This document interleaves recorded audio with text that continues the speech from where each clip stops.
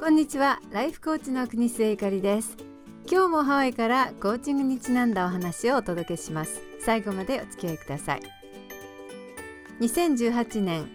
7月1日第74回目の配信は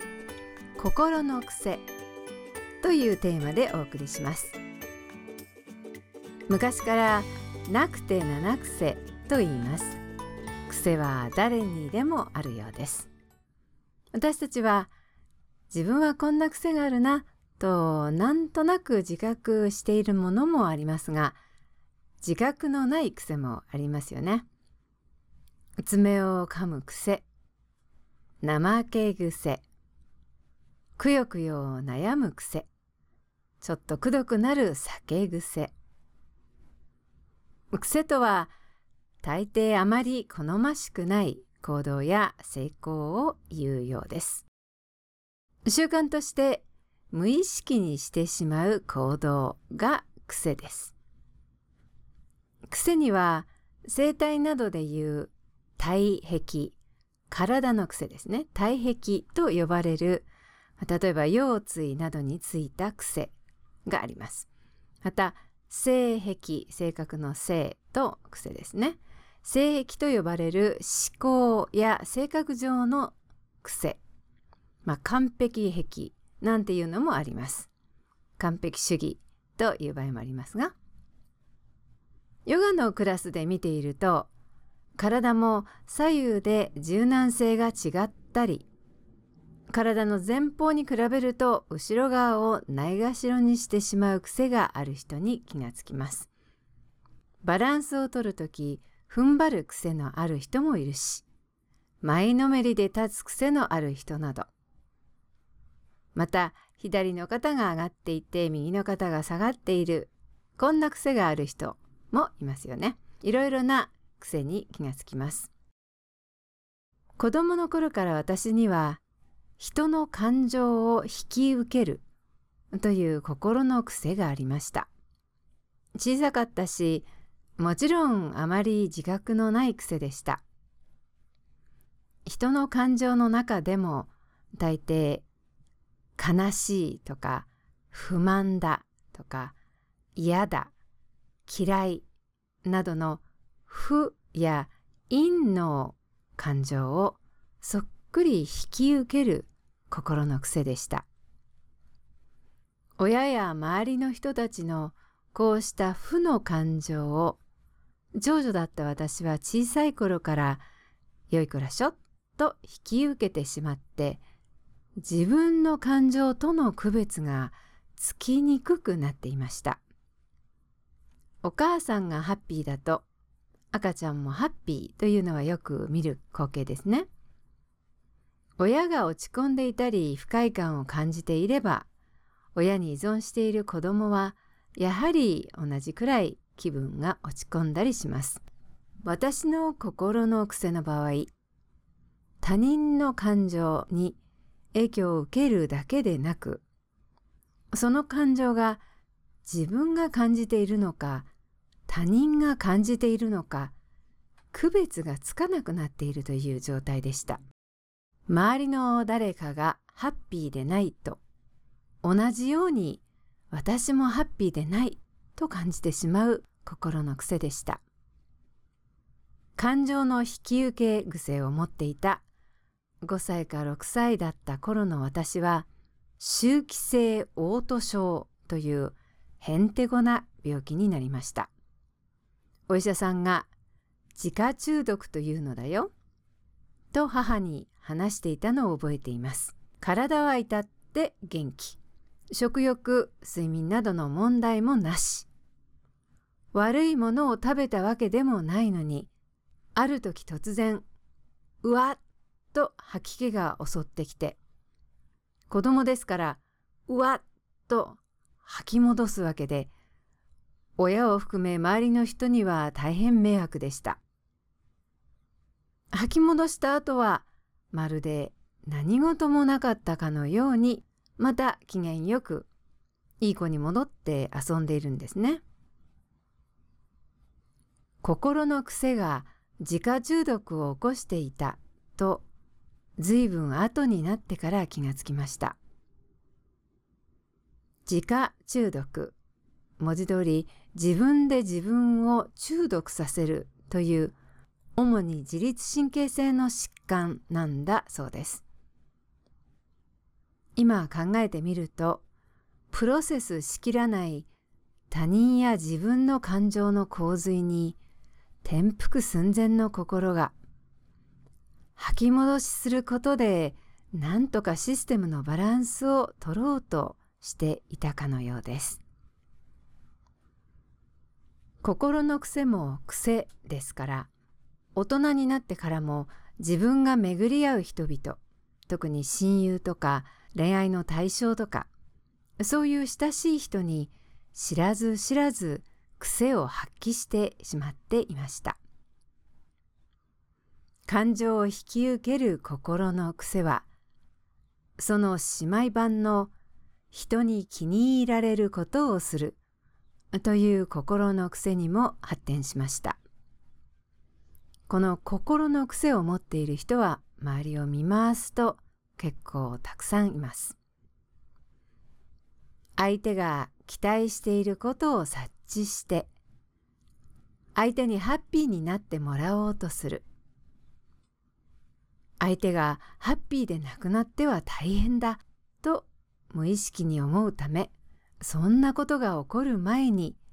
一生懸命相手の感情を思んばかり、一生懸命気に入ることを考える、言う、する、頭の中をいっぱいにする。これは普通人間社会から期待されている相手の気持ちを気遣う尊い心ということになっています。相手が口に出す前に、相手がしたいこと、してもらいたいということを先回りして気遣う、やってあげる。日本人は特にこうした心の気遣いを美徳としていますし、ご夫婦や親友、上司部下などの間では通過の間柄としてむしろ良いことと考えられています。若い頃の私もいいことをしているつもりで、実はあまりつもりの自覚もなく、この癖に引っ張られて生活していたように思います。朝起きたら同じ場所に歯ブラシが置いてあり、同じコーヒーメーカーで同じくらいの濃さのコーヒーが飲める。こうした習慣は私たちに安心感をもたらします。旅行に出たり、生活に変化があってパターンが崩されると、私たちは不安感を覚えます。不安というより、しっくりこない感というのでしょうか。自分が普段していることが邪魔されると、イライラしたり、気分が落ち込んだりすることさえもあります。習慣が癖になると、それをしないではいられないという状態に発展するようです。心の癖も同じです。大切な人にこういう感情が出てきそうだなとこちらが察知したら、こちらとしてはこういうふうに対処すると自分の不安感を回避する努力に及びます。無意識のうちに心は頑張って働いて癖による行動が通りよくしていく。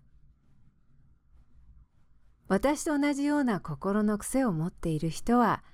よくお分かりだと思いますが、この癖の困ったところは、自分はさておき、相手、周りへの気遣いすぎで自分のことが後回しになる傾向があることです。ちょうど私が他の人の感情をそっくり引き受けていたとき、自分と人の感情の境目がわからなくなってしまって、自家中毒を起こしていたのと通じます。自分のことが後回しになるだけでなく、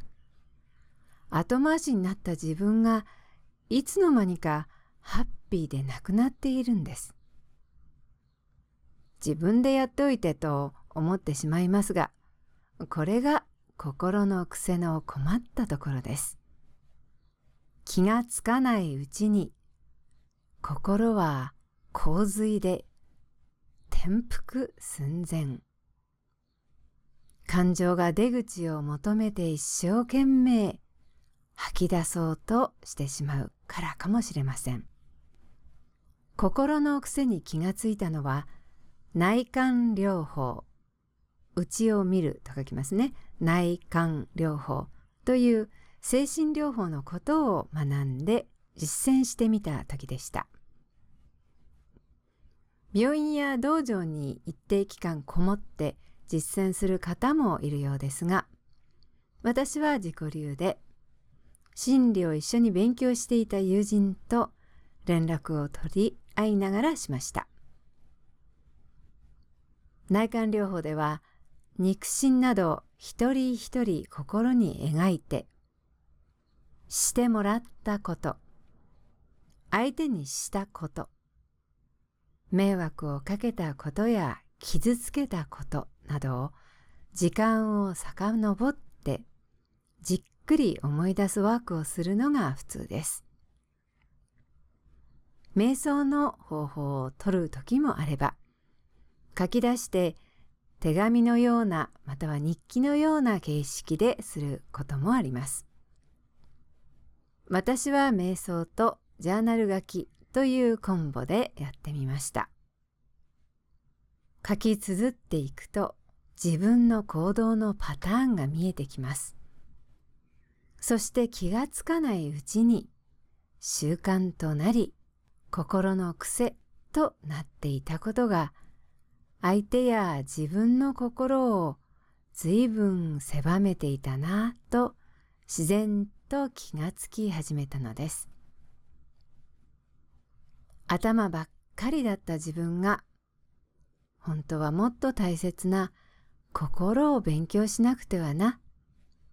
と思ったきっかけでした。心にも癖があるんだと初めて学んだ時でした。心の役割や癖を分からずに、随分と偉そうに頭だけで生きていたなぁとその時気がつきました。詩人の谷川俊太郎さんがこんな素敵な詩を書いています。心から子供たちに、心は入れ物、何でも入れておける。出し入れ自由だけれど、出さずにいる方がいいもの、出した方がいいもの。それは自分で決めなければ。心から出している。見えないギラギラ。見えないほんわか。見えないネバネバ。心から出てしまう見えない自分。知らないうちに心から出ていってしまっていた見えない自分。心の癖を見つめる作業は、その見えない自分を取り戻して、出すものと留めておくものを決めていくこと。出し入れ自由な心だからこそ、心の癖に任せてしまわずに、自分でちゃんと決めていくことですね。いかがでしたでしょうか。人生がみるみる楽になるコーチトーク、ゆかりのポッドキャストをいつも聞いていただきありがとうございます。これからも頑張って配信を続けていきたいと思います。ご意見やご希望、ご質問などはどんどんお寄せください。それでは次回またお耳にかかります。今日も素敵にしなやかに爽やかにお過ごしください。お相手はハワイのライフコーチ国末ゆかりでした。